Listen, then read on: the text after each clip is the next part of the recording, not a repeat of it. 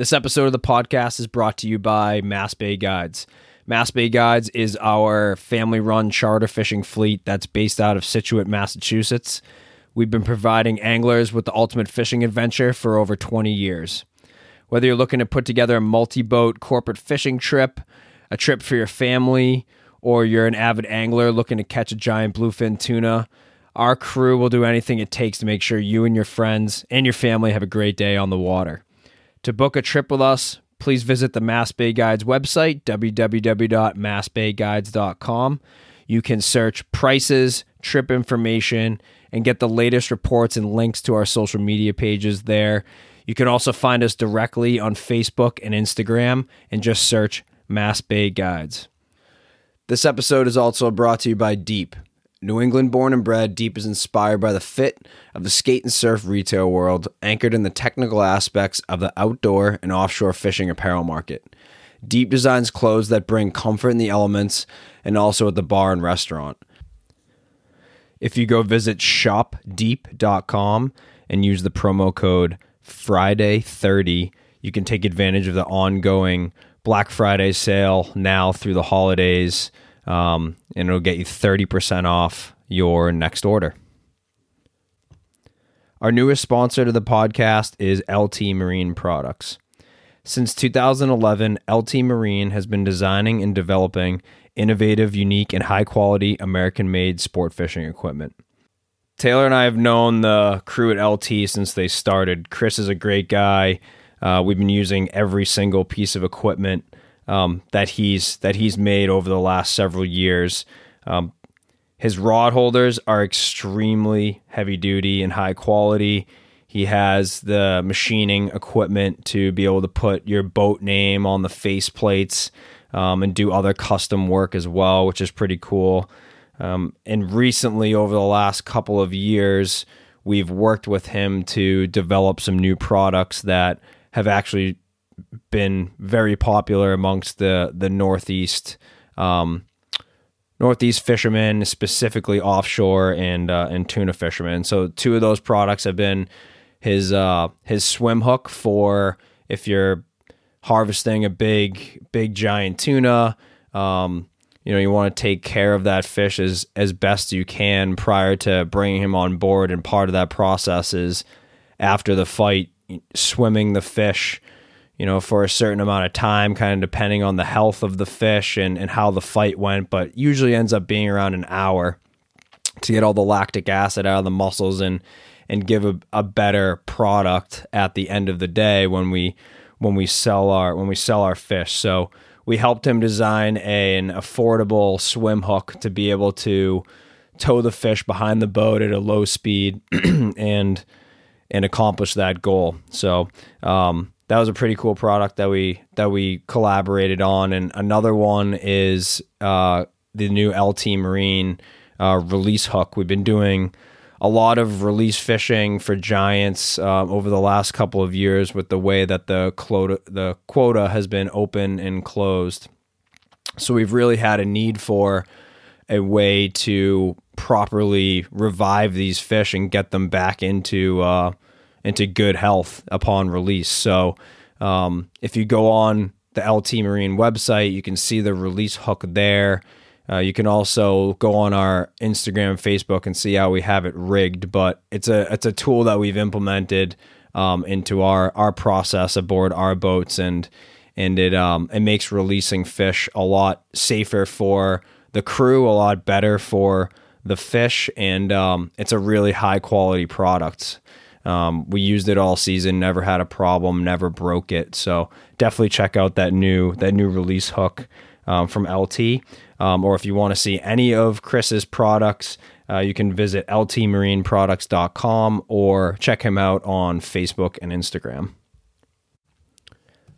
Our guest today is Captain Deane Lambros of Canyon Runner Sportfishing, based out of Point Pleasant, New Jersey. Like many fishermen, Deane's passion for fishing began at a very young age, as did his exposure to offshore fishing. Deane joined the Canyon Runner team in the winter of 2009 as a mate, earned his captain's license in 2010, and worked his way up to being the captain of their 48-foot Viking by 2013 at the age of 24. Deane stays busy charter fishing the New Jersey canyons and offshore fishing grounds all summer long, and he travels to Cape Cod in the fall months to commercial bluefin tuna fish as he does in the winter down in North Carolina. Deane is a passionate, hardworking, and skilled captain who sets an excellent example of what a good charter captain should be. In this conversation, we cover a lot of great topics. We discuss the Canyon Runner sport fishing program and how their fisheries change throughout their season. Deane takes us through the typical tournament schedule for the Canyon Runner fleet. We all share our perspective on how COVID impacted charter fishing up here in the Northeast during the 2020 season. And Deane even shares details about how to be faster and more efficient in the cockpit. And he shares what he would run if he was only given $100 to spend on an offshore trolling spread. Taylor and I really enjoyed catching up with Deane on this one. He's a very, very experienced fisherman, captain, and especially when you consider his age and how long he's been doing this for. We had a lot of laughs, and we shared a lot of great information during this episode, so we really hope you enjoy. Without further ado, please welcome Captain Deane Lambros.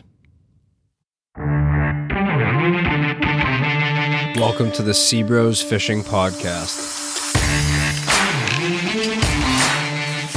Good. Yeah. What's going on? Not much, man. How are you? Good. You look so professional and serious right now. I can't even take it. New haircut, all slicked back. Yeah, dude, but office is way different than the charter boat life. Apparently. Holy shit. Dude, there was a period of time this summer where I went 7 weeks without a haircut. That's disgusting. And it was in between 4th of July. And I buzzed my hair and I missed the giant wad of it, right? Because trying to buzz your head in a boat, bathroom, right? Like a boat galley. Dude, head, whatever. Oh my God, dude. That's it was nuts, man. So you had a mullet, but you didn't really know it. Yeah, basically. Cool. Basically, dude. So let's talk about fishing. Well, let's talk about all sorts of stuff. I think we should start. I know it's not everyone's favorite topic, but I think we should start with. We'll get into Deane and intros and all that stuff later, but we've been kicking off most of it with the COVID story.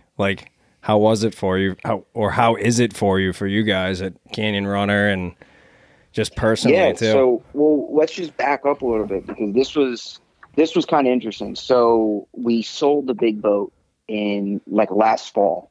Right? Yeah. So we were just downsizing. We downsized our crew, just took it and cut it in half, essentially. So now it's just myself and Mike.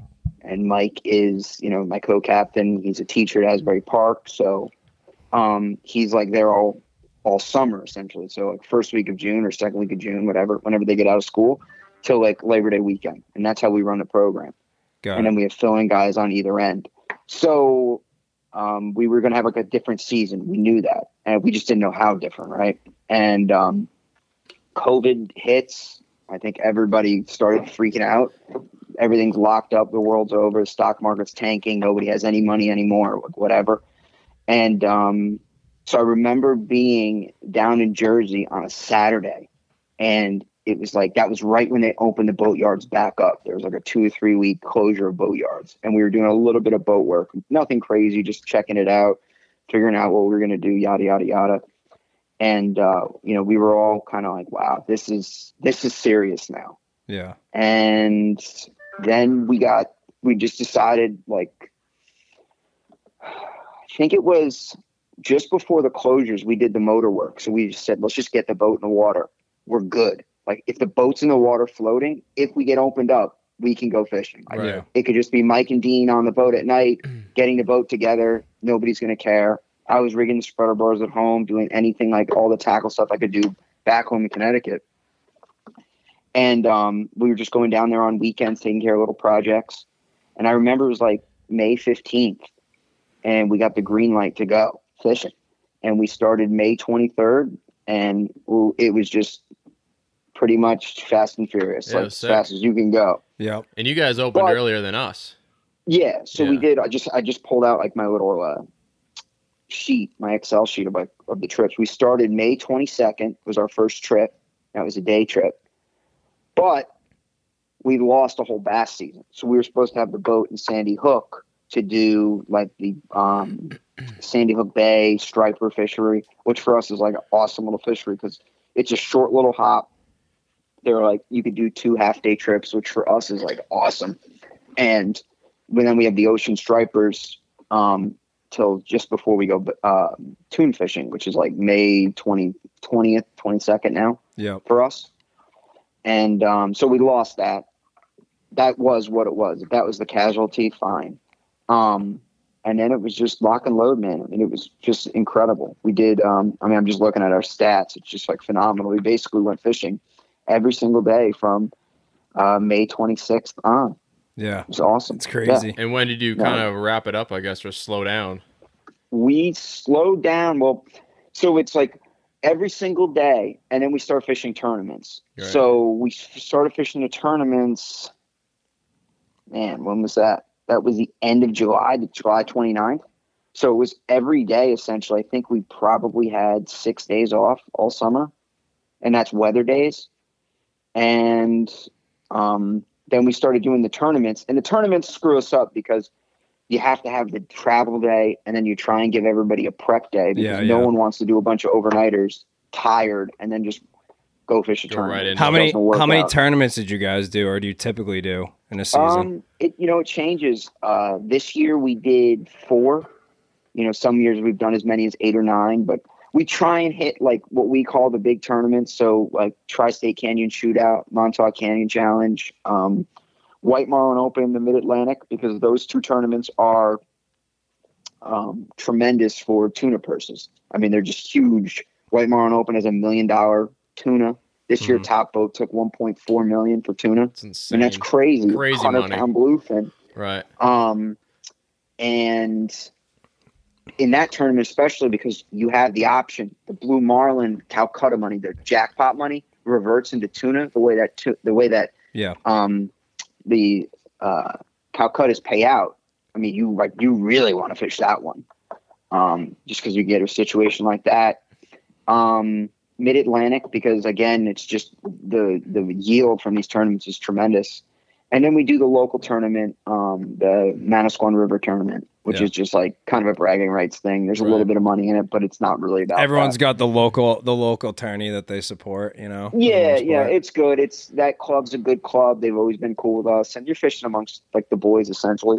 But we try and do tournaments that we can be competitive in. So we're not fishing, like we specialize in overnight tuna trips. So we try and do overnight tuna trips in those tournaments. So Montauk Canyon Challenge, Tri-State, and the Manasquan River tournaments are perfect for that. And it's like that perfect little sweet spot of like, there's enough money involved. It'll pay out well. So it makes sense to kind of do it. Right. Because you miss out on a lot of trips because you're scheduled to do that tournament trip. And you have to schedule in for weather, and tournaments aren't always like the 1-2 punch for charter fishing. Right. You really need to like make a decision amongst like the owner for us and then the crew as to what we want to do. That's why we really tournaments. can't do them on our boats up here. There's not enough money really for any of the tournaments in the bay. There was a new one this year, but even still, I mean, you had to weigh in 30 miles away from, where our boat's out of, and then jump right back and do local charters. And, to get guys to spend a bunch of money to do a tournament, and then when it comes down to it, they're not winning much at the end of the day. And doesn't make sense financially, like you said. It doesn't at all. It's really, really tough. So we just kind of just do a few tournaments that make sense. And, we've definitely been on the bottom end of it and on the upper end of it. But I think we can I think we all see the same thing. Yeah. It's not really profitable, but you got to have fun with it too. And every once in a while you win something. So that's really cool. Yeah, exactly. In regards to the tournaments and COVID too, like I'm assuming it was a lot different atmosphere. It was like fishing forward and not a whole bunch of extra stuff going on. You know what? Our life, like the Canyon Runner tournament schedule didn't really change much. Yeah.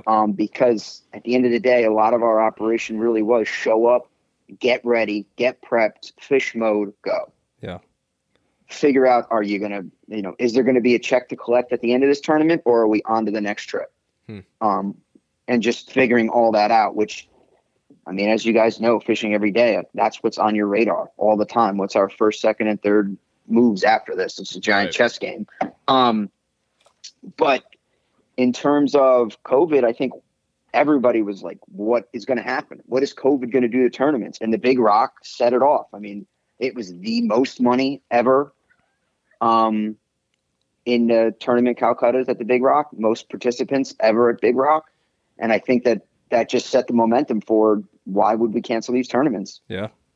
And it kind of created an interesting scenario where we had some people, some charters said, we do not want to hang out on the boat. We want to know who's on the boat. And then we had some people that said, I don't care. For us, the tri-state, we went to Block Island, but because of slips, we just couldn't get one. And our charter was coming from Long Island.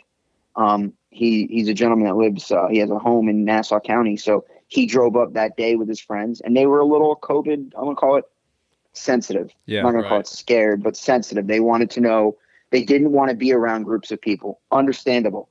So for us, that worked out well. We kept the boat in Montauk, and Kyle was so understanding of it. He made it super simple for us. We registered, we motored over, called him on the phone. He said, okay, you're clear to go. And we went. So that was really simple. That's awesome. And then for the White Marlin Open and the Mid-Atlantic, the White Marlin Open, you can fish out of the 4 different inlets: Virginia Beach, Ocean City, Cape May, and Barnegat. So that we just kept the boat in Cape May.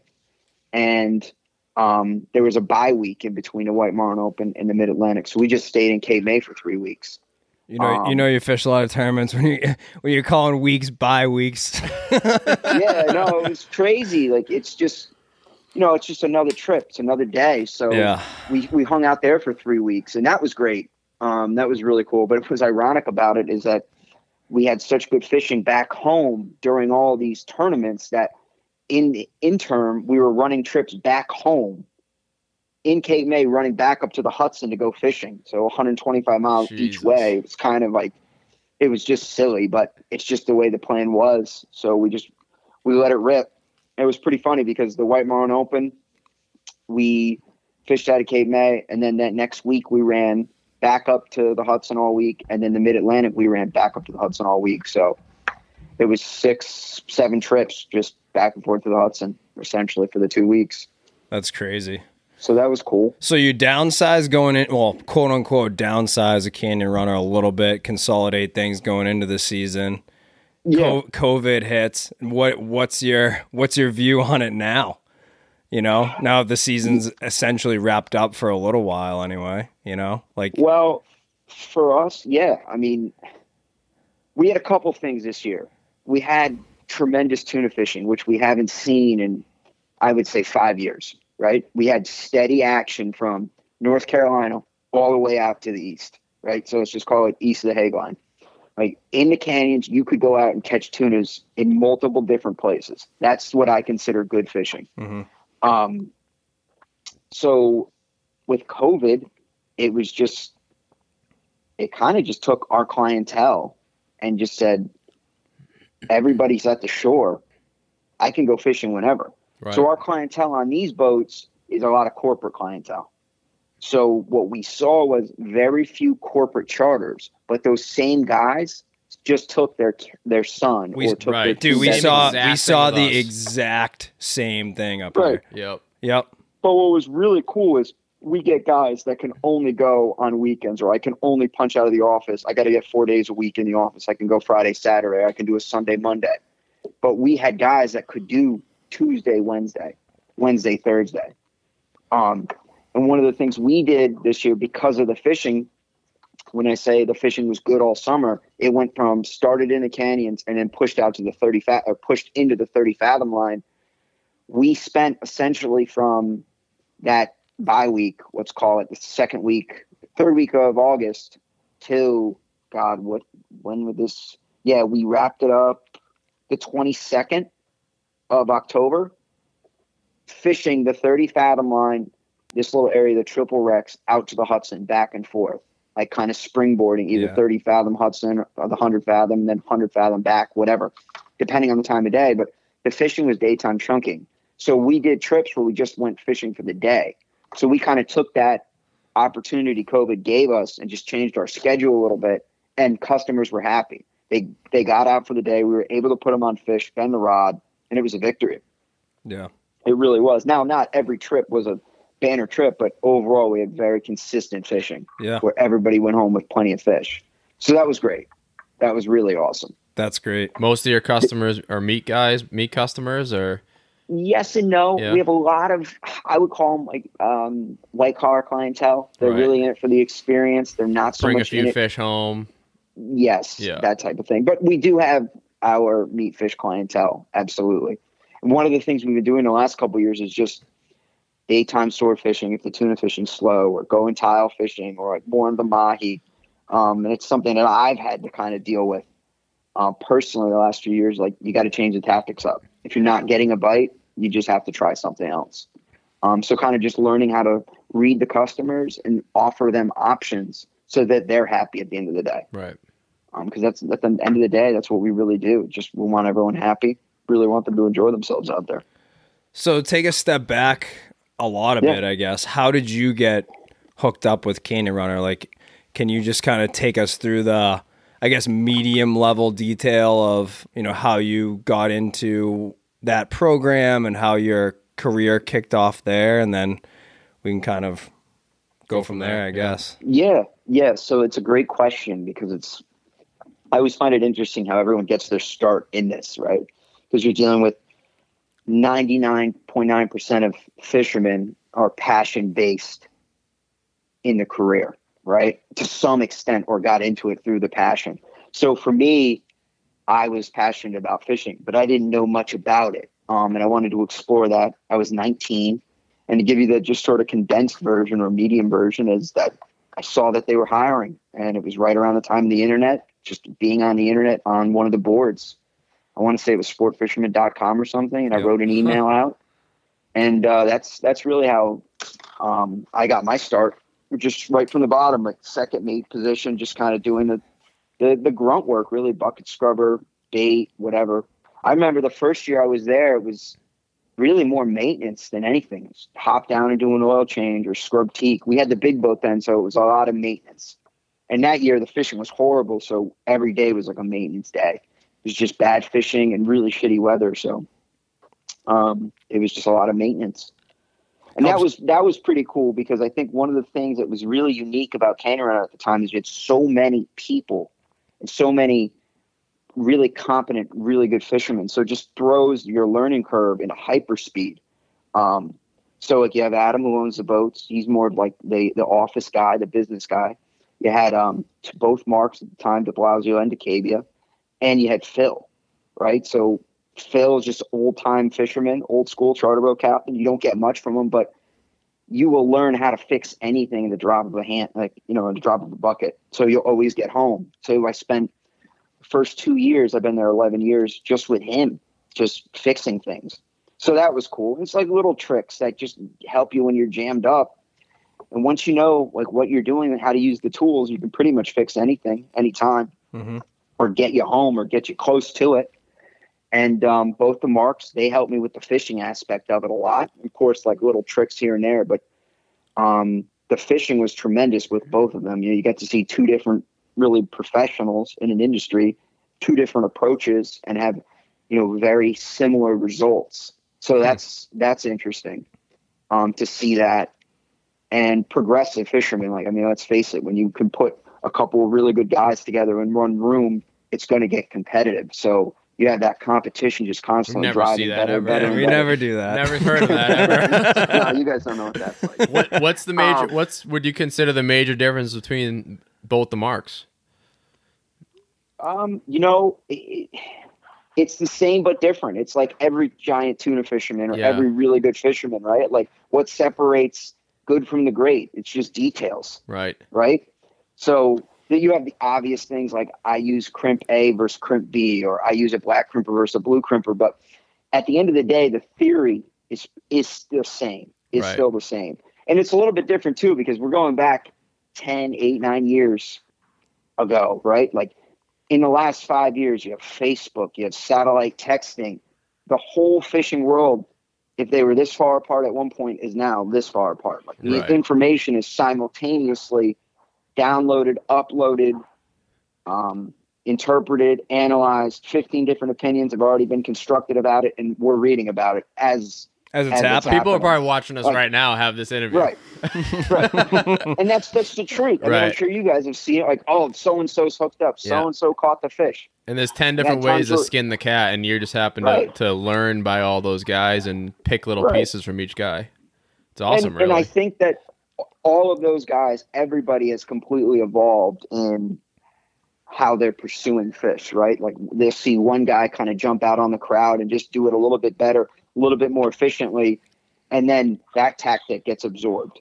And the little things like different hooks or different leader selection, I think at the end of the day, for what we're looking for is speed, presentation, small little things like, make sure the ballyhoos are swimming well, things like that.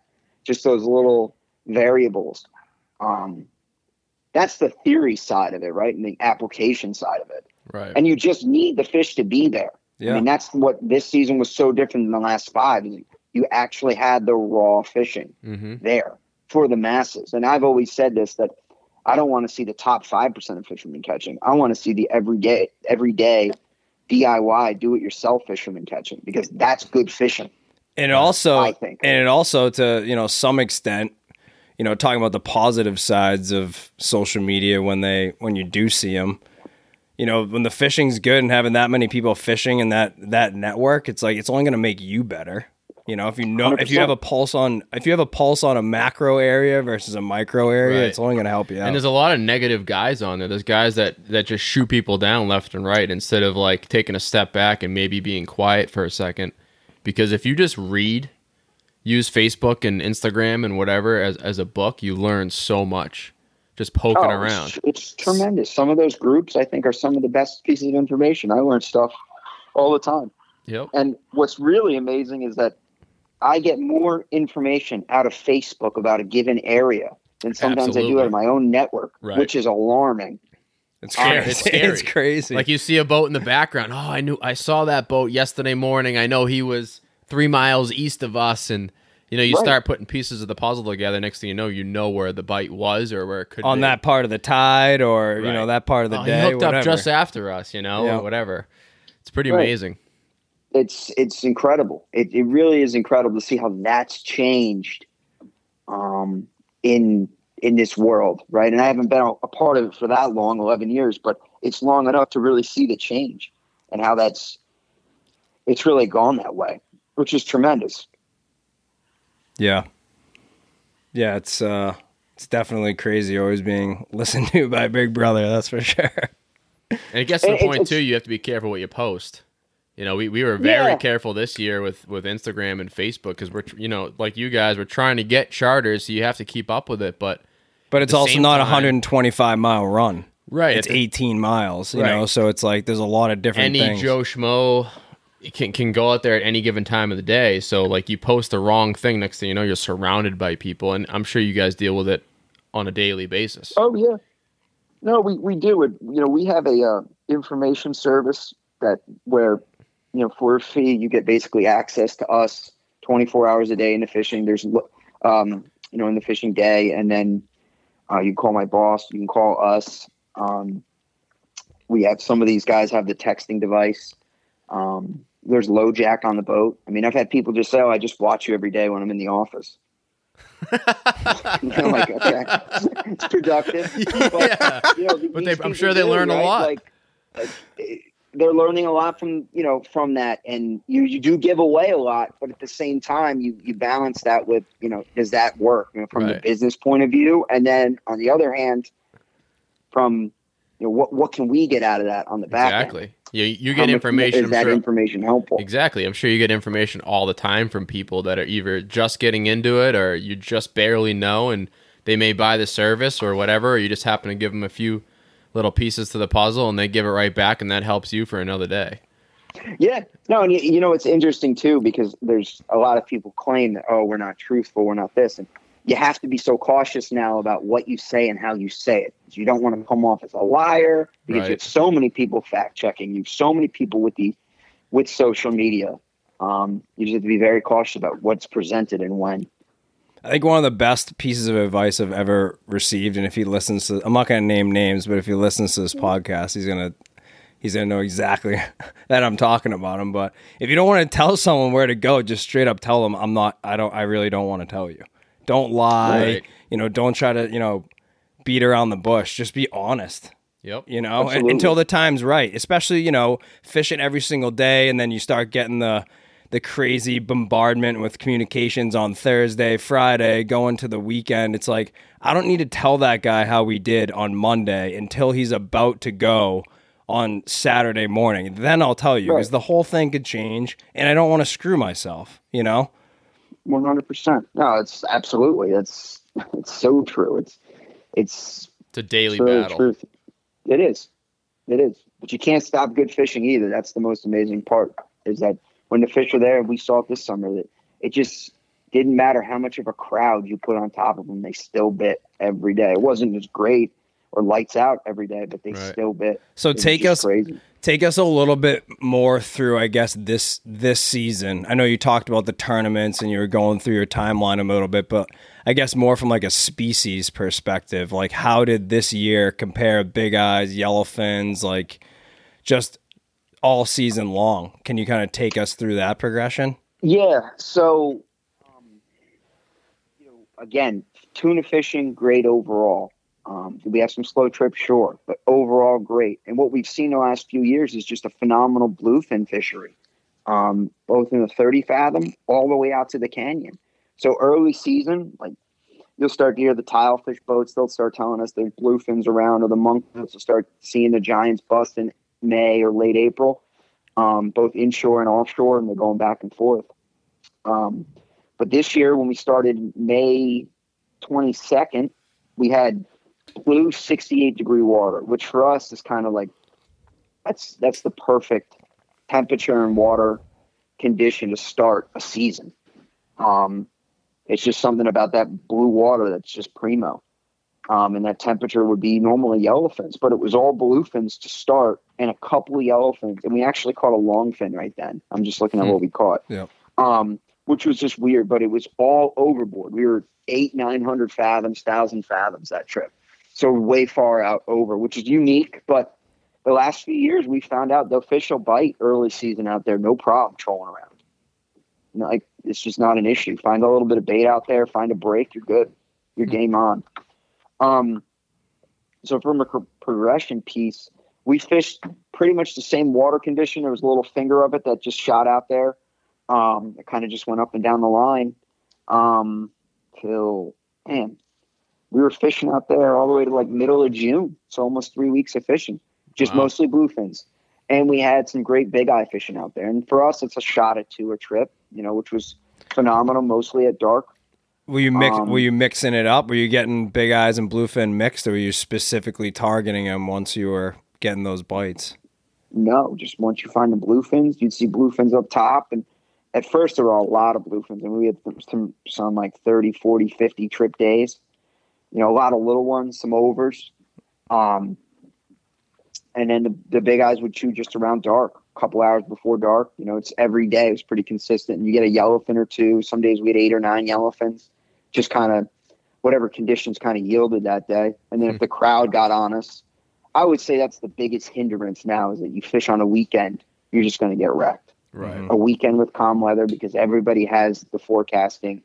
Everybody understands the basic principle that if the water's out there and it's calm weather, you need to go. One other thing we didn't mention with COVID too is, I will say, the crowds were exponentially more. Frustration this year. Level 1,000%. Yeah. Oh yeah, yeah. Especially I'm sure for what you guys are doing too, where it doesn't matter how good, how perfect everything is. Like, sometimes the boat next to you just gets the bite. Yeah, absolutely. Like, that just sucks. It sucks. Who's trolling? You can always just say that we were just in the wrong position. That sucks. But when you're 100 yards from somebody and they're in the same depth, fishing the same depth mackerel, and they get the bite, it's frustrating. Yeah. Or if they show up at 10 o'clock in the morning and you've been there since 4 a.m. and they put the first rod out and they're on. Or your You did customer, everything or right. your customer can't shove off till 6 and you miss it. Oh yeah, you or know? you miss it. And everyone's on by the time you get there. That's tough, man. That's one of the hardest. On both ends of the spectrum. You try and give him the coup de grace and it blows up in your face, and then you Right. totally miss the bite, and you're just like, wow, we're just out to lunch. Yeah, and you gotta have to, you have to entertain them and almost make them feel like it's gonna happen when deep down you are pretty sure it's not gonna happen. Right. It's hard. That's the worst. It is the worst. Showing up for the funeral is terrible. That just sucks. Yeah. Sorry, I interrupted you there. So you're through June No, fishing no. offshore, bluefin, big eyes, starting to get some more yellowfin. I think that's where you left off. Yeah. And then we just saw the water start to push in on the 100 down below like Ocean City, poor man's area. So we were making long runs again, 140-mile runs and 125-mile runs. And we did that for a month. And it was a really interesting thing. We've seen this the last couple of years where the water just pressed in the 100 and the fish just jump out of it for whatever reason. We've seen so many squid now on 100 fathom and inshore day after day. And the fish just moved in, and they were pretty much on the 100 fathom line all summer. It's pretty incredible. I mean, guys were chunking fish in Ocean City in some of the inshore spots till the first week of September. That's unheard of. That's That's very unusual. Usually it's like the first week of August it dies out. So they had a great bite down there, and we just saw consistent 30 fathom action all the way up the road, so to speak. All our typical spots, the 30 fathom tuna lump, the coal wreck, triple wrecks area, another place inshore, the triple wrecks called the Corvallis. So we were catching yellowfins like 40 miles inshore. We have 40 miles offshore, I should say, this year, like good ones. In good trips, like 50 bluefins, 10 yellowfins, like and over, like really, really epic trips. That's insane action in 2 days. Yeah. Or No, it's incredible. That was for a day. Like, That was for just a day, incredible fish. Yeah. And you'd hear like a giant mixed in here and there, especially offshore. And again, the big eyes were just tremendous, especially as we fished down by Ocean City. We had good big eye fishing, 7, 4s, 5s, like really, really solid stuff. And then, like I said, we went to those tournaments, so we kind of just slacked off on the fishing a little bit. You fish one trip and for a whole week because you have the tournament and you get weathered out. And then we had just great fishing on the 30 fathom line, and then we just kept going back and forth, the 30 line and then the Hudson. And that was really the season. Towards the tail end, we started getting into the swordfish a little bit. And we had the yellowfins during the day at the 30 fathom spot, and then some yellowfin, longfin action at night too. So that was cool. how do you do day timing for swordfish? We have intermediate success. That's what I hear from everybody. That's like us fishing deep in the bay. Yeah. The reality of it is it just flat out sucks for charters. You need the right crew to want to do it. It's commercial fishing at the end of the day. It's mechanized. I found that when you use hand crank gear, the charter's in it for one crank. And after that, it's over. So now you're on to mechanized gear, which then turns into Deane and whoever the mate is, finishing it up. And the charter it doesn't really work out too well unless they just want to hang out and like drink beer. So, and that's not really what the experience is. So, we try and limit it to like if we have really good tuna fishing in the morning or something. We had a couple trips where we got into the longfin, like half dozen, 20 longfin. Then we went day timing for like the back half of the day or something.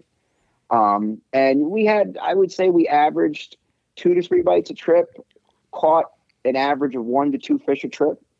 So we had good success, but not every fish was a quality keeper. Right. We didn't always get it to the boat type of thing. But it was great to learn how to do that a little bit more and be able to consistently fish and learn the fishery a little bit better. Another tool in the toolbox. That's nice. Yeah. And totally something that I would do with a couple of buddies and hang out, but it's definitely not a charter friendly fishery. Unless they specifically want to target it and want to do it. Yeah. And even when you catch one, they're kind of like, that's really cool. But can we go do something else? Right. That's cool.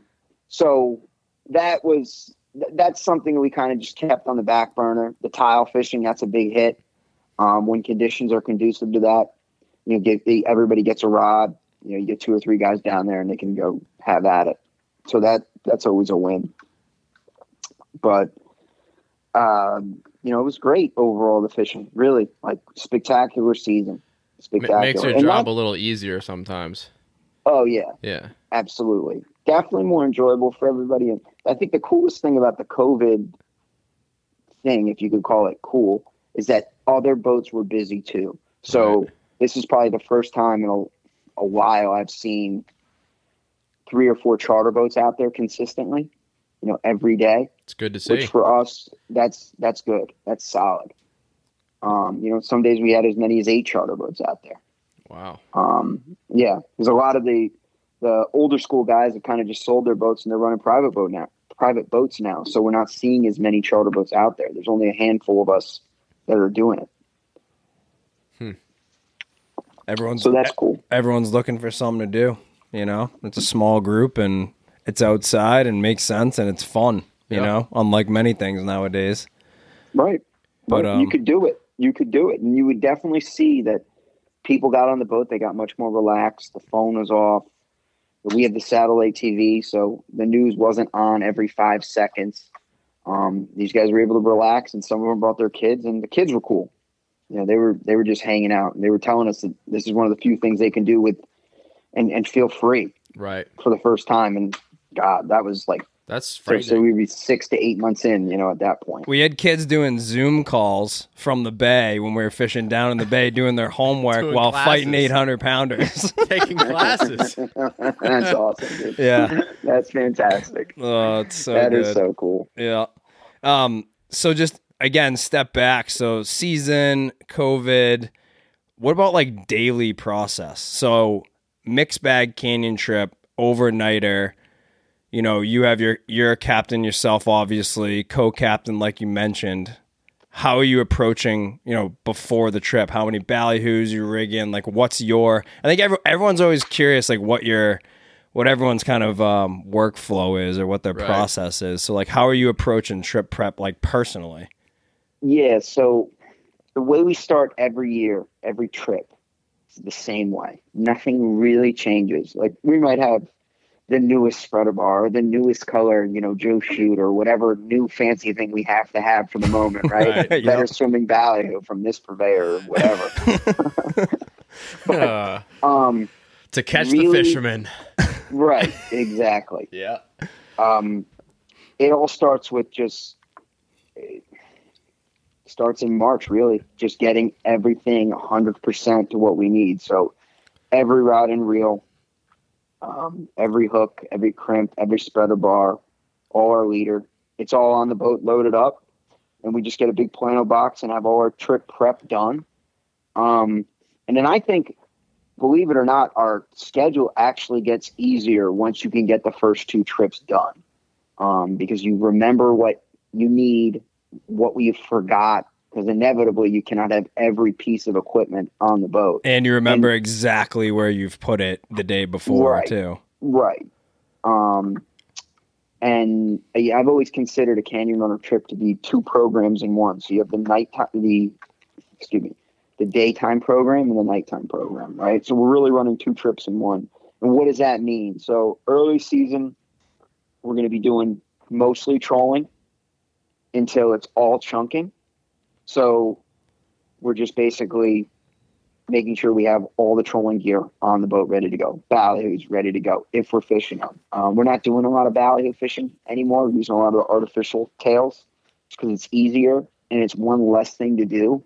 And you save an immense amount of time by not having to rig a zillion ballyhoos every trip. It's really amazing. And for our schedule where you're just running these marathon trips, I mean, no trip on that boat is anything less than 26 hours. We're probably 26 to 35 hours. It's any extra time you have, you want to just be as efficient as possible. Hooks in the water. Yeah. Right. So either hooks in the water or, cleaning something up, going in, figuring out what we're going to do, if we can order breakfast, order dinner, clean up, fuel, ice, bait, get ready to roll. So daily process is really the same thing. It's going to be trolling to start, unless it's not. And then at night, it's going to be shark fishing and a couple tuna baits out. And then later on in the season, once we start to hear of chunking reports, then we'll start chunking. And the reason I hold off on that is that it just gets to a point where you can't do everything. Right. So one of the things we do at Canyon Runners, we offer a minimum 24 to 30 hour trip. And we tailor it to the bite. So early on in the season, it's mostly during the day. So we'll run day trips, first light to last light. So we'll leave midnight, come back midnight to 2 a.m.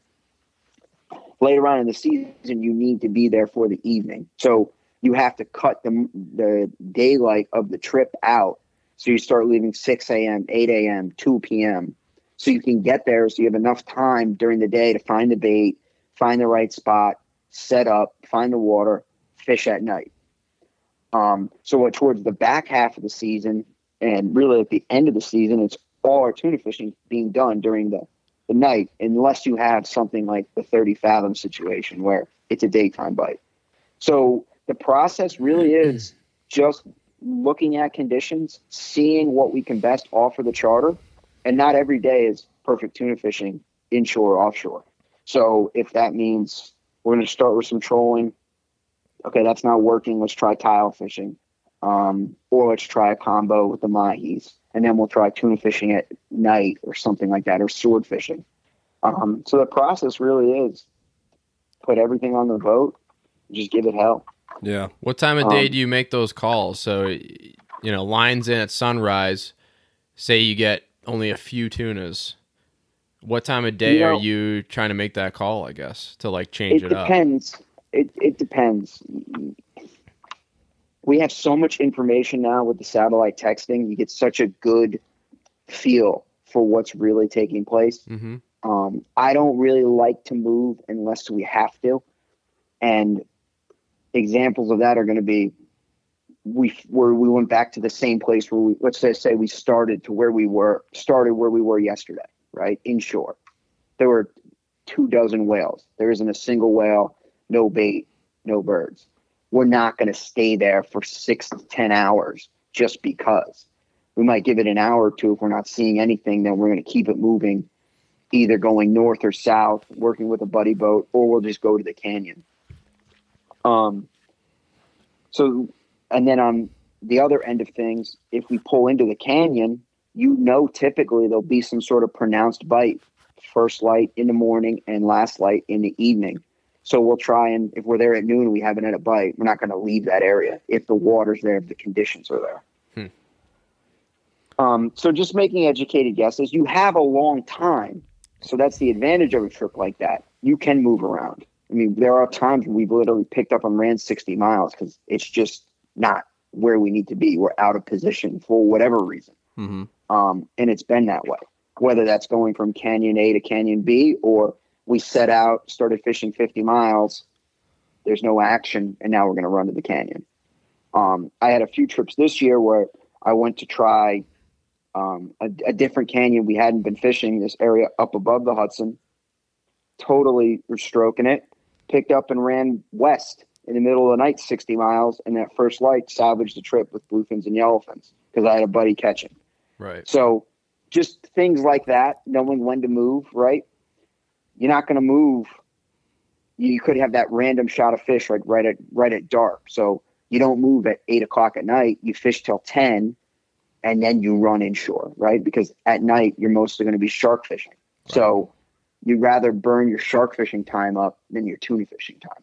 Yep, makes sense. So things like that, you just make educated guesses, and sometimes you just got to cross your fingers and hope it works. You know? I mean, that's what they say about fishermen, right? Hopeful guys.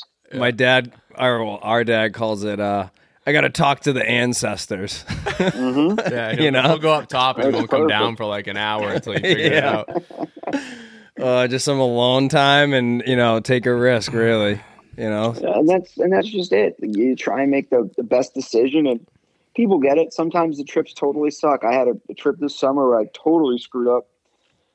we were fishing a huge fleet. Guys were starting to catch, but we didn't catch anything. And I just went up the road figuring the fish just were naturally moving. We didn't catch anything for like 6 hours. It totally sucked. I mean, it was a joke, but I totally screwed up. I just went the wrong way. Yeah, but sometimes you go the right way and you get 4 bites and, everyone else is stroking it, right? Right. You get ahead of them and you stay on them. It's exactly it. So you try and make the best decision with the information you have at hand. But the downside is the crowds kill you, and the information exchange now. Why it helps you in one of the situations I illustrated, it also hurts you in another another situation illustrated. So you just try and make the best decision you can, really, at the end of the day. Yeah.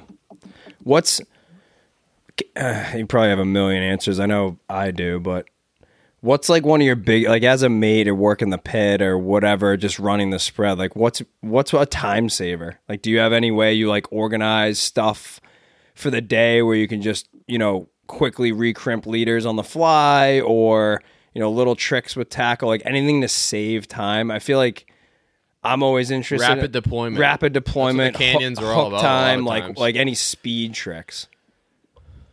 Absolutely. There's a couple of things. Like, let's just start off as like in the mate, being a mate. Mike actually taught me this. We were working deck together this is like 10 years ago. He said one piece of advice: you don't even have to be doing the right thing. Just look like you're doing something and always be efficient. Right. You should never be standing there with your hands in your pockets. And that's true with any service job or any job on the planet, right? You look silly if you just have your hands in your pockets, like twiddling your thumbs. So I think in terms of rapid deployment, working with your team, right? So if the captain's going to be the predominant leader, which it is in this industry, you need to be communicating with your mates to make sure they have a tackle system that they understand and they can get out quickly. And if they can't, you need to make it so that you can get it out. So on our boat, I do all the crimping just because it's very simple. But we have a couple of things in place to make sure that we can get rods out immediately. So the advantage with canyon fishing is because you're fishing so many rods, there's always another rod to get back in the water. Yeah. You don't need that rod that needs to be crimped.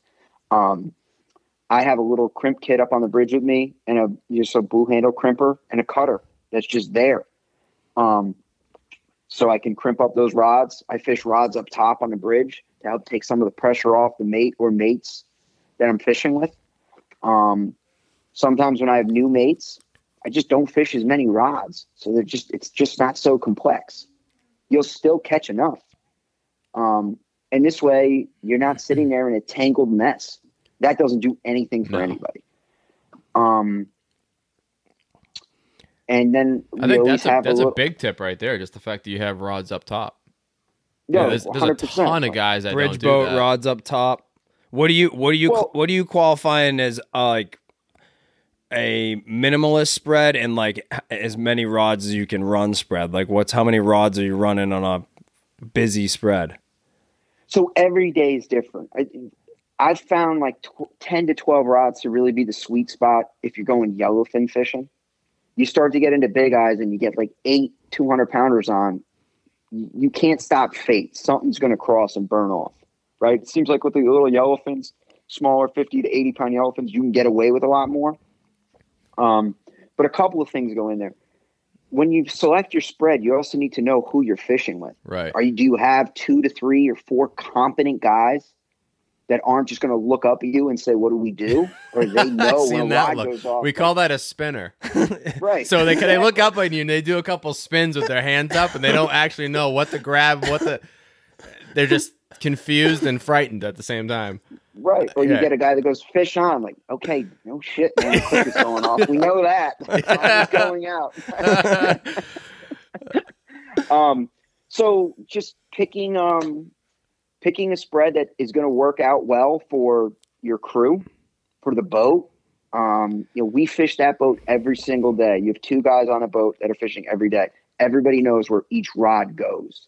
I mean, I sometimes tape on the ferrules with different color electrical tape what every rod is, so no one can screw it up. Green up top, red on the flat lines, purple on the mid riggers, whatever. And then so minimal spreads. It's a tough question to answer because every day is different and conditions are different. So bluefin, let's just say for like a giant pattern or larger bluefins, we might run 4 ballyhoos.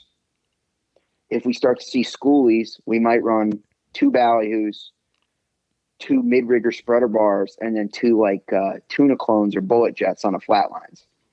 So that would be a 6-rod pattern. If I had to average it out, I'd say 3 tip riggers, 4 spreader bars, 2 flat lines as just like an all-around general spread that you could pretty much catch anything pelagic on. Yeah. Right. For our waters, right? Like you could go bluefinning up by you guys with something similar to that, and you could also fish hydro with that, and vice versa. Yep. And there's little things like you could put braid marauders out or the bombers. If you wanted to really get intense, and take it to the next level, like do a 102 spread or something. But I would say ultra minimalist, something like that, kind of cover all the bases. But you don't even need that many rods either out there. Yeah. You can catch a lot of fish with a basic 5-rod pattern, and you're not breaking the bank, so to speak, or a center console, a 19-foot center console could crush it, just as good as an inboard boat. And you can run teasers too to bring stuff up. Right, 100%, 100%. I don't know if you guys see it, but have you guys been experimenting with the Y tracker bars at all? Oh yeah, dude, first fish of the year for us. Nice fish too, like an 85-incher on a wide tracker. Yep. First time we've run them slow up here. Honestly, like the first time we put it in the water. We got a few fish on those bars with 13-inch squid too, the bigger like giant squid. They don't run quite as far out, but it's still another 30, 40 feet. Yeah, outside, which is crazy. Huge. And when they're on the half beaks up here, out east of the bank, it's like the perfect simulation of that rain bait too. Like if you're trolling in the vicinity of those, raining half beaks with those wide trackers, it's a pretty good imitation. They're tremendous, man. They're tremendous. It's very interesting to see how many times you get bit in the turn with those things. Huh. It's very interesting. And not even tight turns, just like wide turns. Because if you make the really tight turns, it sinks one of them. Right. But you get bit on the outside turn a lot, like where you really wouldn't get bit like that typically if you're fishing ballyhoos. You get bit on the inside turn. The deeper bait. The bites on them are savage too. Being out there. Oh, it's clear water. So sick. Sick. I mean, we've seen the wide tracker bars. Honestly, I think that the inboard boats and let's just say the captains that are in the know, I think we have all become significantly diminished in our skill set because of the wide tracker bar. Right. Because anybody can do it. It's really leveled the playing field for these guys tremendously. You don't need outriggers anymore. The smaller boat, where you had the bigger boat, had the better advantage. The smaller boat can get just as close to the whales. And if you know what you're looking at and get as close to the fish, you can get those bites now. Right. It's really interesting. I recall this was really the first year I really fished wide trackers hard. And I recall so many people just getting crushed with the wide trackers. And my buddy brought them on the boat. He was like, check these out. He put them out. And I was mind blown. My tangles went down like 10-1. Yeah. I was like, wow. It was in the middle of July. And it just opens up your mind too, because you have all this extra space. Right. You can fish things where you couldn't have fished them before, and you can fish stuff when it's a little choppier sometimes because you got lanes now. It's pretty amazing. Yeah. Oh, it's really it's incredible. They really work really, really well. So is that your $100 spread? Just one wide dragger? I would say $100 spread. Yeah, let's break. All right. We got to reset and read the rules here, so people have heard this now. From who? Damon, Galvin, and now Deane. So you have, I'm sure, several others. Yeah, this winter. So you have $100, 5-rod spread, ballyhoos, terminal gear, Hooks. rods, reels, Talking hooks, line, just the actual lure and or whatever, you have $100 5-rod spread. You don't need to rush it. You can think about it. No, it's simple. $100 spread. It's just 5 sea witches. Let it rip. Right out of the play out of Oregon. Let it rip, really. He says. What colors? Doesn't matter? Or you get colors? Flip it dark and light. I mean, that's all we do. Yeah. Just fish every other dark light. Sea witches ballyhoos or sea witches artificials? Sea witch, both. You know, I don't want to break the bank too much, but... Are you truly seeing like 50-50 on the artificial versus ballyhoo? Like, out of anyone that's been trying it, you guys probably have the best volume to compare. Honestly, I would say that you need the fish to be there to get the bite, but it really doesn't matter. Yeah. You could sure say 50-50. I think you have a couple of things when you get those types of ratios, right? You need the fish to be there in order to make the ratio come true, right? Mm-hmm. To even figure that data out. But you also need to know, who are you surveying? Is it 8 ballyhoos and 1 artificial? What does that mean? Mm-hmm. Right. And vice versa. Is it 2 ballyhoos and the rest of them in position? And, you run it in the flat line, kind of like, I kind of trust it, or you really trust it, Right. That's just it. I think that when they're rigged properly, the artificials do well. But it's like anything. If you don't have confidence in it, you're not going to produce. Yeah. You gotta have the confidence with it. It's also too the size of the big eyes too. Like you get into the smaller ones when we're talking the artificials, that they're going to be more aggressive on the flat lines. You just have to get over the mark. The bigger fish, they're not going to be as aggressive. I remember my last season fishing Oregon Inlet, I caught more fish on artificials than I did in ballyhoo fishing giants, and I was blown away, flabbergasted. And the way we figured that out was really funny. The tuna buyer kept saying, dude, like this guy, he is smoking everybody. He's here every day, 9 a.m., dropping a fish off. And a guy, he was a good fisherman, not great, but, could hold his own out there. And he kept saying every day, it's a pink artificial, pink Ronzi. So I put it out, dude. We were hooked up in 10 minutes. Wow. Is that fate? Sure. But we went on on a tear. The next 10 days, we had to fish every morning. So is it just blind luck? Is it just, who knows? I mean, we had to have good fishing to make that come true. But I would say it doesn't matter as much as people make it out to do. But you got to be also fish quality value too. Right. That's secret, I think. I think too with the artificial, if it lays on its side or even if it's upside down, it almost looks the exact same no matter which way it's going through the water. A ballyhoo's a little different. Exactly. Exactly. Yes. I 100% agree with that. So even if you rig it the best you possibly could, if that thing decides to tuck and roll or do whatever, when the fish comes up and looks at it, it looks the same. That's why I think we like solid color hook baits or hook baits that no matter which way they rotate, they're very similar in color, especially for the bigger bluefin. Maybe not going as fast, going faster for the canyons, it might not make that much of a difference, but when you're going 4 knots and this thing looks at it 5 times, if it flips on its side and appears as a different color or a different shade or whatever, they might not eat it, or we're just thinking too much. No, I don't think you guys are overthinking it. I think that it's, I think that's natural. But I think also when you look at fish or look at some of the Nat Geographic or what is it, Blue Planet, right? Yeah. That show, fish don't swim in just a perfectly tracked line. They don't have 200-pound fluorocarbon getting ripped through their face the whole time. They move. They go from side to side. Like you figure a boat's just pitching back and forth the whole time. Even on the calmest of days, it's going up and down. And when you turn, the baits will sag or get ripped tighter.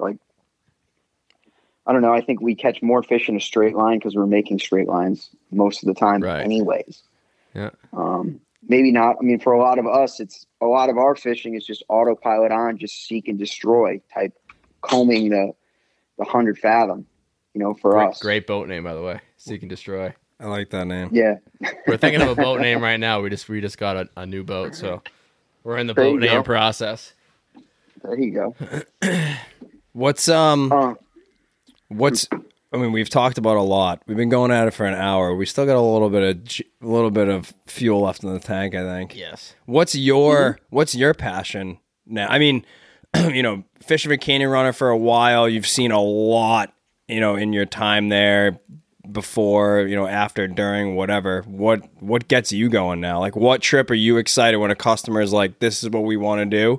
You are fired up, like on your best game possible. It's funny. I truly enjoy tuna fishing of all different varieties. I enjoy the trolling. I really do. Yellow fins, long fins, big eyes, it doesn't matter. The blue fins, that's great too. But what I really enjoy at the end of the day is a happy customer. The trip doesn't really matter to me. I've done so many of these things. As long as a customer's happy with the trip we provide, that's really all I care about at the end of the day. We're not commercial fishing. Right. I mean, I could tell you, sure, yeah, I'd love to catch, 40 yellow fins, 15 big eyes, a giant on the green stick. That would be awesome. That's a great trip for That's Deane. a great day for Deane. for what we're doing, I just want to see a happy group and that they want to come back. Or the intangible factor, such as they brought a kid and the kid discovered a passion for something he never knew about. Or when guys say, "I've never, ever seen this. I'll never do this again." One of the things we do a lot with veterans. And so we take some of these veterans out, and these guys are all different walks of life.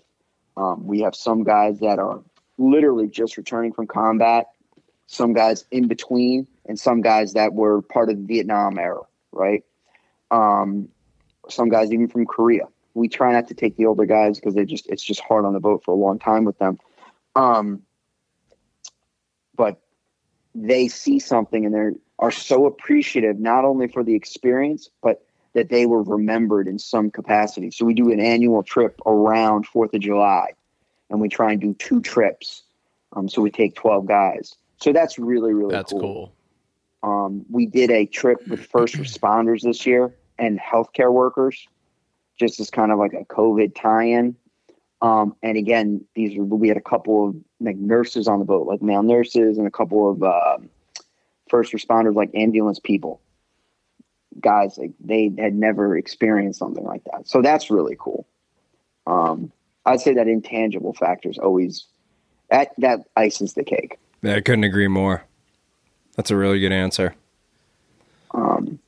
It's just different, man. It just when you get to see somebody and introduce them to something they've never seen, that's really that awesome. Seems to be the common factor, honestly. Successful charter companies, it's way more about the customer and way more about having other people experience something that you've experienced, or something that you haven't experienced and they just happen to experience. That's what I was thinking too. You both get to experience a first together. I mean, that's really the ultimate, when you don't get that very often. And you get a bond that lasts a long time. That's usually, I think, when you get those really, really close returning clients is when you both get to share that together out there. And it does happen. I mean, we got a borderline 1,000-pounder last year that we had to release.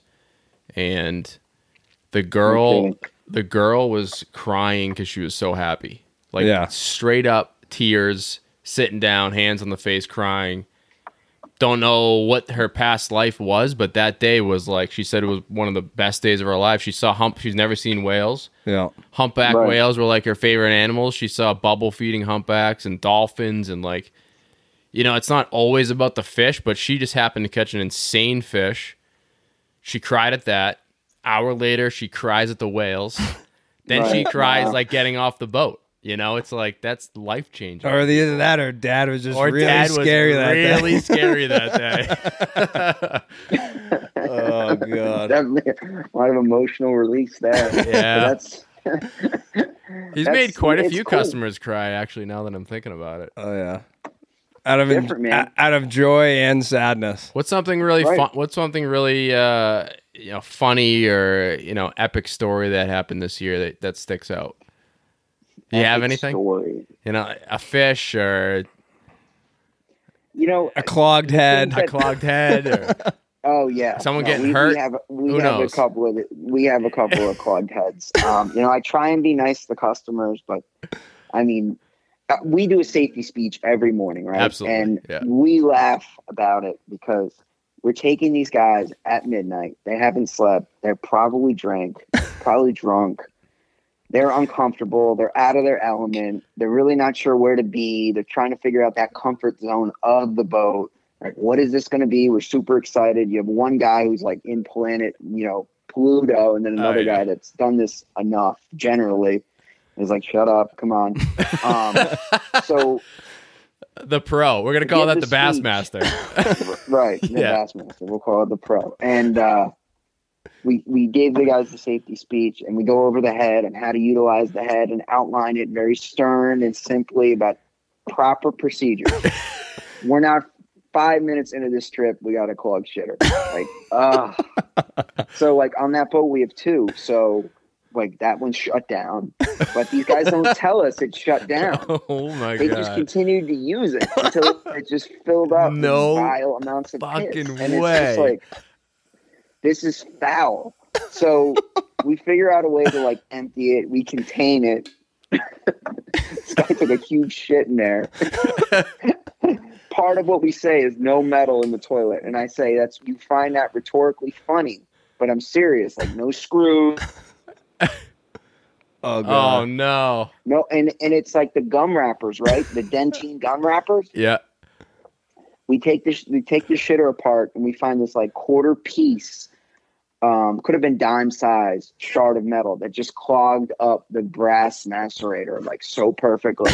So I was just so done. And I said to the guys, I'm like, all right, well, who clogged this up? Like, how did you screw this up that bad? Like, we're 5 minutes into this trip. And the guy's like, I did nothing. And oh my God. He had this little accent too. He was from a different country. It was pretty funny. Apparently you swallowed a dime last night because that's what clogged my macerator. On top of it too, the guy does not put the fan on. So my God. Someone's just blasting ass in there. It's just horrible. Dude, that is unbelievable. We had another. What's that? No, go ahead.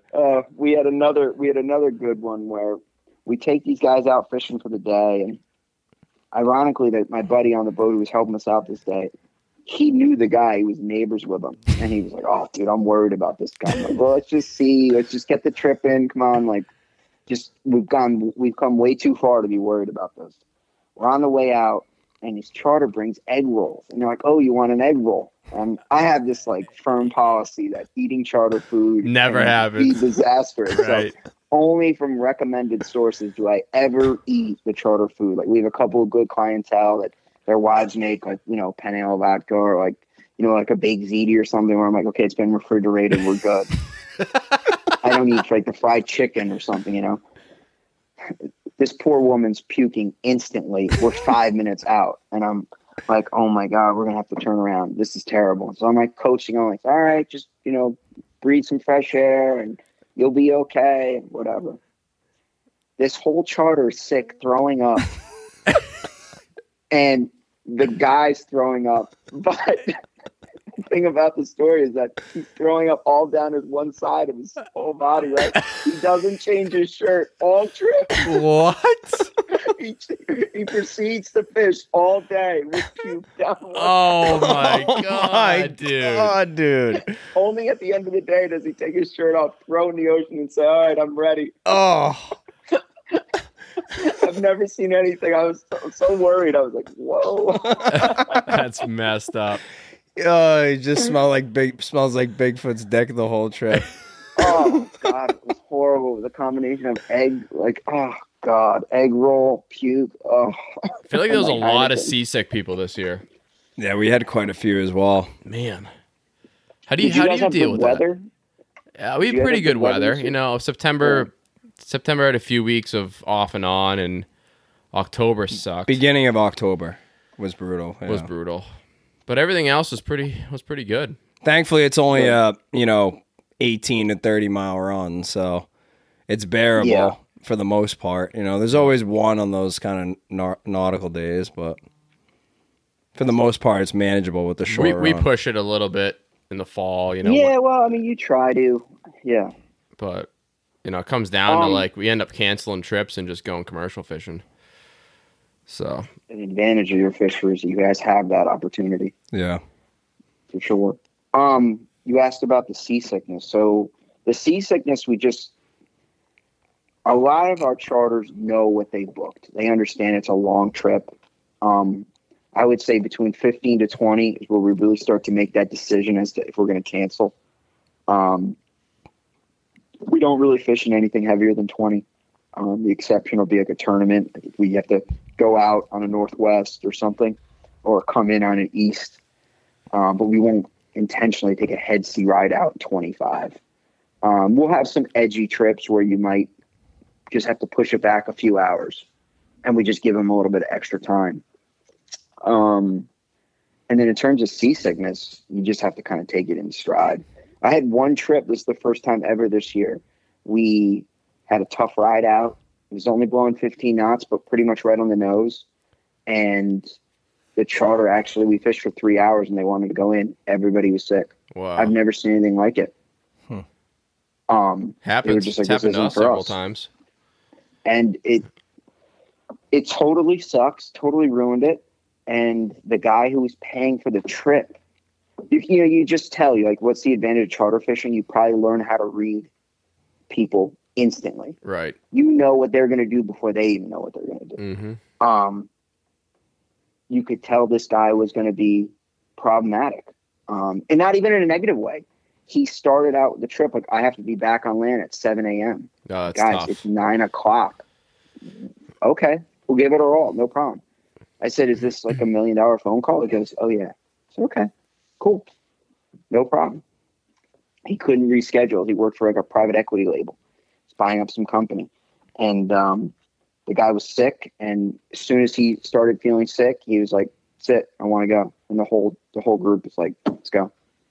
Some guys drove up 6-7 hours for the trip. It's crazy. That's nuts. I've never seen anything like it. Puts 3 you- hours turnaround. Yeah, puts you in a tough situation for sure. They were really cool with us, though. They said, guys, we get it. This just isn't for us. They gave us a full tip, and that was it. You're lucky. It's crazy. Yeah. No, I really wasn't sure how to handle that one. Right. You almost kind of have to see how they handle it, and at the end of the day, it's not worth. Even if you can get your expenses back, maybe. But, you know, it's not worth having a pissed off person that all they have to do is post something on the internet and it, you know, creates a shit show. Not at all. The way people are today, it's just that, that's a downside to social media. Just as fast as you can build your reputation, you can sink it. Right. Mm-hmm. Just by handling one client, probably in not a good way, right? Or wrong. Right. There's always going to be a few. I mean, no one's perfect. We have a few that we've had to deal with over the years, and yeah, we had one charter that went crazy all over the internet because we only fished 3 rods giant fishing, and they had 6 people on the boat, and it was like this huge deal. We didn't know what we were doing, and we didn't get a bite that day, which sucked even worse.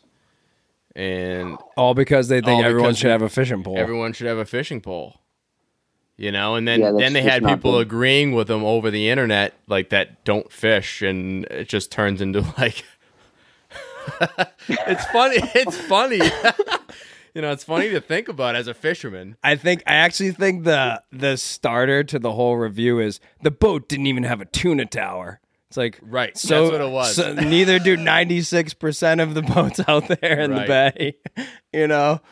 But I mean, you get a few like that you just gotta have to, roll in stride with. But what do you guys got going for the winter? I mean, speaking personally, I know our winter is a lot different. Not being able to have seminars, workshops, that sort of thing. We've kind of dabbled with the online idea. To be honest, we're kind of zoomed out at this point. But are you guys doing anything in the off season to try to make up for that? Or are you still planning on doing it, or what's going on there? Yeah. So legally, when we were booking that seminar, we could do 25% capacity. So at the end of the day, it just really doesn't work. for a variety of reasons, 25% capacity. So we had that issue to contend with. So that was pretty much off the table as it stood that day. So we're kind of looking into an online solution. And the reason I say like an online solution is I don't know if there really is a perfect one. No. Seminar, it's about enjoying the experience of the fishing, seeing everybody in the flesh. Like, the advantage of charter fishing or the advantage of those seminars is that you're getting guys who are business guys outside of a sales meeting. They want to be there. They're in their passion. They're in the passionate zone. So they're off edge, right? They're not on edge. So I think we're missing that, because everybody that's on a Zoom conference has to be there for some reason, a business meeting or, whatever, something career oriented. With the fishing seminar, we're not seeing that. So how do we make up for that? I'm not sure. We're trying to come up with something online, maybe do something kind of like this, a big Q&A and just something seminar formatted.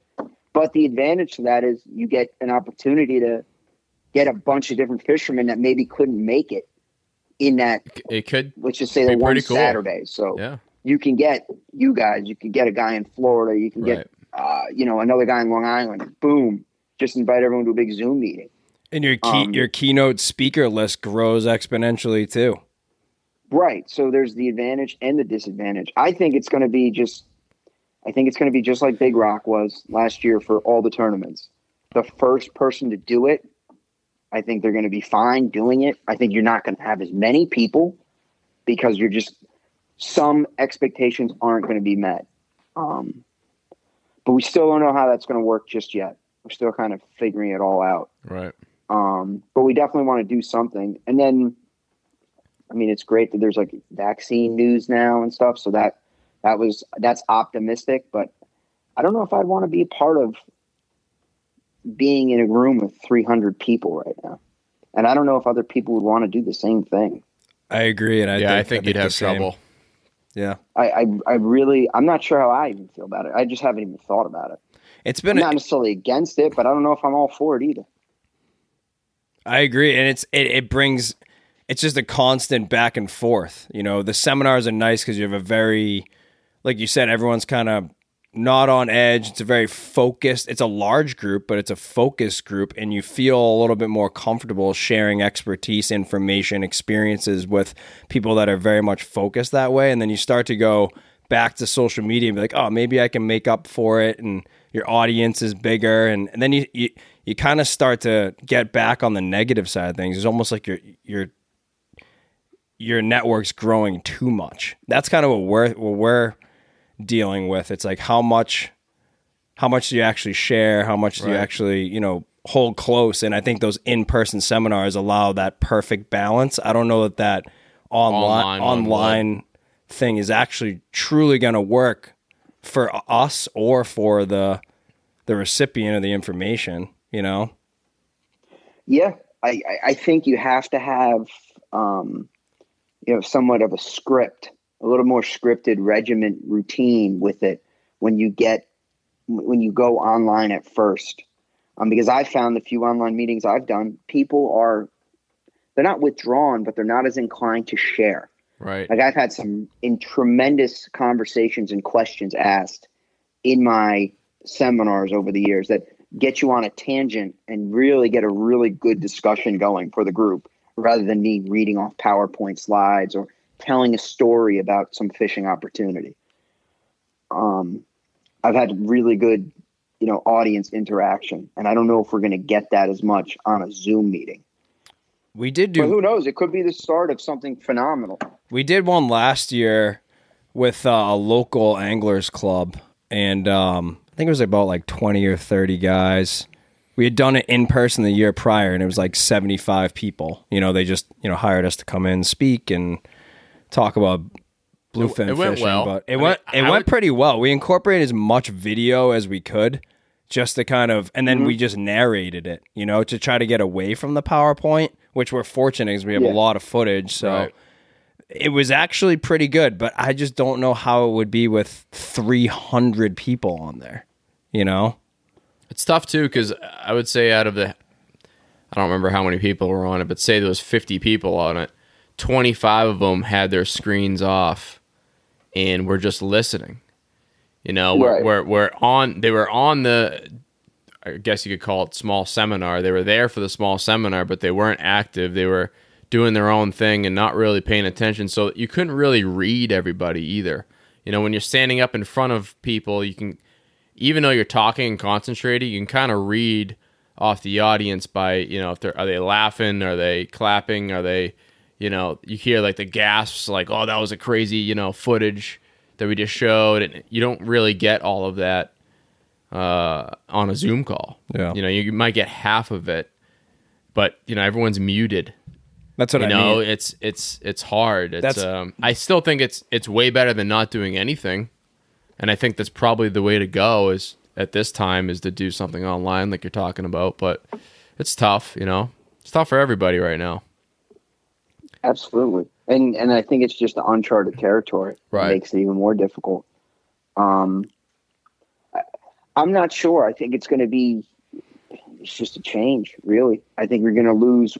I know for us, we'll probably lose some guys that wanted to just come to the seminar. But I've also had people message me and saying, I haven't heard anything about the seminar. Are you still doing something? I have guys that want to go, which I'm blown away. Right. But that's how everybody feels so differently on the COVID issue. And rightfully so. It's the health card. You can't push too much on that. But it's also regional. You go to different areas of the country, and I found that the fishing crowd, how they felt, even if they were from New York City, let's just say, or an urbanized area, they were free. They were not as concerned about COVID as let's just say some of my friends were. I have friends that told me, you're nuts. I can't believe you're on a boat with people. You should be inside locked up. Just like mind blowing. How could you not be outdoors? If that's what you want to do. But right. You have some people that are really fearful of COVID. I have family in health that wear face shields every day in a hospital. I think they're crazy, but that's how they feel. I look at it like this. It's a lot safer than walking through the grocery store. Yeah. Like going to a grocery store with thousands of people everyone's a day, touching everything. Tens of thousands of people a day. Everybody's touching the same freaking milk jug that you are. Or breathing on it or sneezing on it or what. People do some weird shit in the grocery store. Let's talk, you know. So I mean, you look at it that way, it's like we're just dealing with it, just the tip of the iceberg with really the general public. It's nothing really. Yeah. It's a lot safer than being on a bus, you know, on a public bus or whatever, on a train or any of that. Open air outside. Exactly. And a lot of people said that this year too, that they said this was one of the few activities they could do. And everybody was okay with it. Oh, I'm going fishing. Okay, cool. You know, they didn't get a lot of flack from maybe family or from, you know, whatever. So I thought that was cool. But seminars, I don't know, man. I hope we come up with a good solution. I really do. You guys will. I know you will. You're smart. You guys are innovative. I think people want some sort of product or some option. Right. Put it to that way. An option of some kind. Videos are a cool idea, though. See, we don't have footage. I can't do everything. Do it. I give you guys a lot of credit. You guys have good footage, hours, and you take the time to do it. Yeah, it's tremendous. Makes a huge difference in getting clients for us, anyways. You know, we have such our fishery doesn't change all that much. You know, it's a pretty simple, you know, quote unquote inshore offshore fishery. So any exposure that we can give to our clients ahead of time, the better. You know, right. It's tough for us too, because like looking at it on a tuna perspective, most days you're just, as you know, waiting for that one opportunity. You know, it's different from probably the majority of your trips where you know you're gonna catch something. May not be the species or the size or whatever you want, but some of these trips, I mean, some of these guys are walking away with catching mackerel. You know, right? They're not fishing all day. It doesn't for happen one all the time, but you know, out of X amount of trips, there's a dozen or so, or you know, some years are more, some years are less, that you don't see a single thing or have a single thing happen. You don't even hook a shark. So it's It's tough. But the footage definitely helps set those expectations for us a little bit more. The footage helps.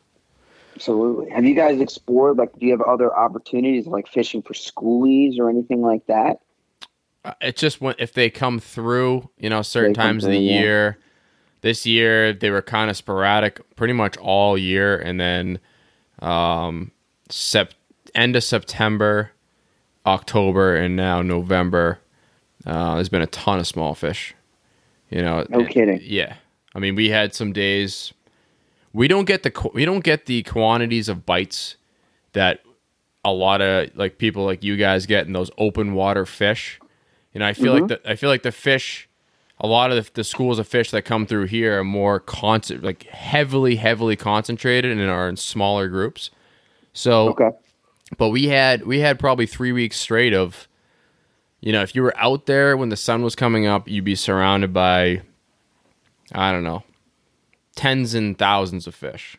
We had 3 weeks in a row where the first bite was out of our hand every day for 3 weeks straight. Yeah.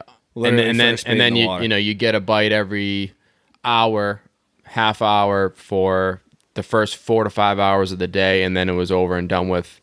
And you might get lucky and get one bite in the afternoon, but it was the amount of small fish. There were tons of small fish out east, but you're going over 300 to 800 pounders. You're literally steaming over the 300 to 800 pounder grounds to get to the smaller fish. And we gave the charters an option. Hey guys, you want to go out? You'll probably get a small fish to bring home to eat, or do you want to go after the giant? You may not get one, or you may hook one and lose one, but you have the opportunity to catching one of the biggest fish in the world. And 9 out of 10 want to go for giants. Right. So it's tough. We did have some time though where in October, it was a lot of mixed bag. It was 40 inches and 110 inches in the same schools, mixed. Right. So. That's crazy. Yeah. Now, you guys are definitely seeing more and more bluefins, right? Every year. Dude. It's insane. I mean, especially bigger fish. Back in it's not even that long ago, but I'm going to say 2006 through 11, there was a ton of small fish and not many fish over 80 inches. Now it's tons and tons of fish over 80 inches, and then random times of the year, there's tons and tons of small ones either mixed in with them or they swap. The small ones will come in, get on the herring, get on the mackerel for 3-4 weeks, and then they go 20-30 miles east, and you're back to just single big ones, milling through in groups of 3 to 6 fish. It's just crazy. It's crazy how it changes. And for some reason, that August time frame is when most of the real big jumbos are around our area where we're fishing. Last 4 years in a row, mid-July we get a push. We've been getting a push of uncatchable hammers, 110-inch plus fish. And then going into August, it's a lot of 90-inch plus stuff the last 3 years. And September, October has been mixed bag, and usually a ton of bites. For a ton of bites for us is 4 to 7 bites, 8 bites a day. That's quality fishing. It is for a day trip, and a lot of those bites are 500, 600, 700 pounders. And those are the days that we have to release. So it's good. Yeah, obviously. And the next day there's 150 boats on a commercial day, and you get 4 shorts. That's how it goes. So, oh god! As long as everyone's happy, though, right? Right. As long as the charter's happy, we're all happy. How do you guys deal with having the charters on there and commercial situation, the killfish situation? What do you guys do for that?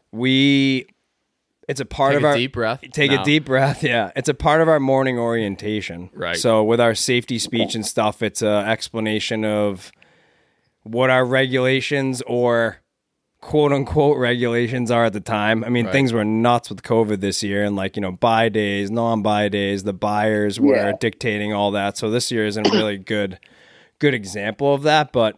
We give them that option in the morning, and like you were saying, just try to feel them out. Is this group truly want to harvest, sell, or whatever a giant, or they want to go home with meat. So we just try to triage the situation in the morning, kind of get a sense of what direction they want to lean. And then usually what ends up happening, we recommend to people, if we get a short right away in the morning, and you want a giant, release it, let's keep going. But if it's 1 o'clock in the afternoon, it's a different story, so it's like anything. As far as like catching commercial fish with charters, it's all just being proactive. We spend the whole way out, which for us, we're slow boating. We're only going 15 knots. So we got an hour to talk about whatever. And I'm going to say half that time is talking about, if they've never done it, if they've never been on the boat with us, it's talking about the gear, how we're fighting them, to be careful of the leaders on the deck, where we're putting the rods, once we get a bite, where we're moving the rods, the other holders, going through all that. And, if you're just going out, even with your buddies, and you just kind of let it all happen, it typically turns into a disaster. But, we just tell people, if you're not comfortable doing something, just get your camera out, get your phone out. I know it sounds ridiculous, but, it takes this 6 passengers on the boat, or 5 or 4, and you're hooking one fish on one rod. 95% of the fights, everyone does a lap twice through the battle, because they're usually over an hour battle, on the bigger fish anyways. So like, everybody's got to get a chance, and when we get a bite, there's only 2 other rods in the water. We don't need all 6 people rushing to the back. So we kind of go through all that. You reel in, you get to the balloon. Typically, you can keep on reeling, let the balloon slide down. We go over how to take the weight off. Or like, just understand kind of the tone of our voice. Right. 90% of the time, if we go tight, no yelling, everyone relax, lines going, fish Which going way's away the from the fish boat, going? take your time clearing, get our stuff in clean. So if we pull the hook, we can redeploy. Right. But if you hear my voice going up, Straight up gorilla panic. or gorilla panic going on, and you need to lift the rod over because we're, under the boat and free spool or up in the ball or whatever, I'm yelling at you because I love you. That's just setting those expectations. Yep. Right. And at the end of the day, people aren't good at it. That you have Some to just, are. You have to just accept it. You have to accept that they have trouble staying on fish, and you have to help them and coach them. And I think it's a very personable job. Yeah, you're right, hand in hand with people, coaching them through every aspect of the fight. Down to the selling part of it, though. It's a unique situation, charter boat with the ability to still commercial fish. But we just split it. We give them a third. That's usually, it usually is, that seems to be the standard up here anyways, but third of the boat, third. Yeah. I think it's important. And usually ends up paying for their trip. They get a 95 incher at $5 a pound or whatever. I mean, they're going to go walk away with maybe their trip back, Yeah.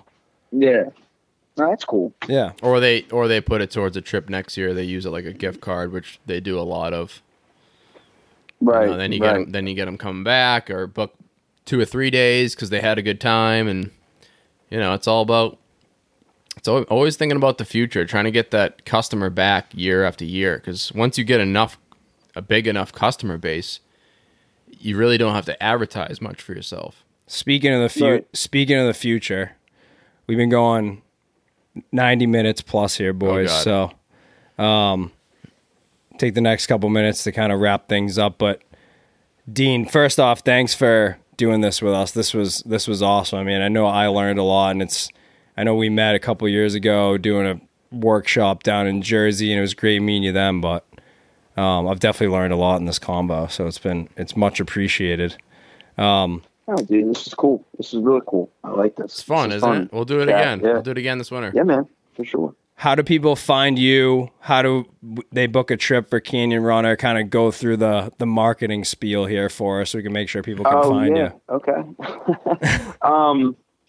You can email me, CAPT, Deane, DEANE, @canyonrunner.com. If you want to book a boat or book the boat, canyonrunner.com, or just email us directly at my email. That's a starting point. And then, I have an Instagram account and a Facebook. And that's how you can get in touch with me whenever. Cool. Yeah. No, it's a good conversation. Good to see you guys again. And, let's do it again. Absolutely, man. Awesome. Thank you very much. Do you want to end this for us, or you want me to end you're it? on it. All right, we're going to end it with OG's 3 words of wisdom. Number 1, you can't catch them if you don't have a hook in the water.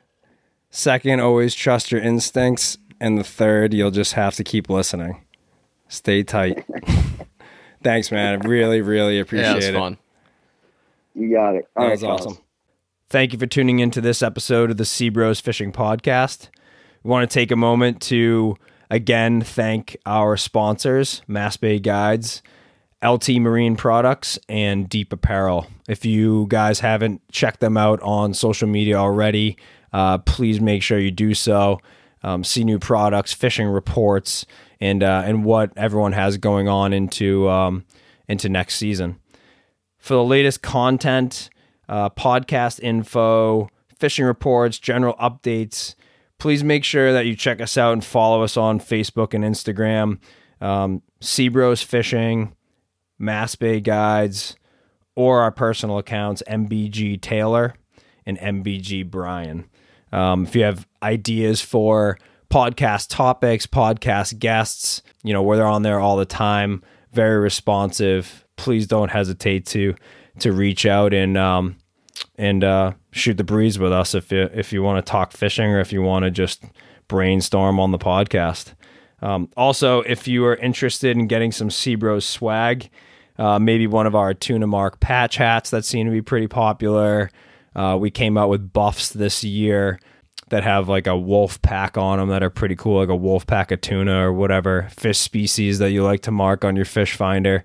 Those are also available at the Seabros website. So just visit seabrosfishing.com. Right there on the front page, you can scroll through the gallery of products that we offer so far.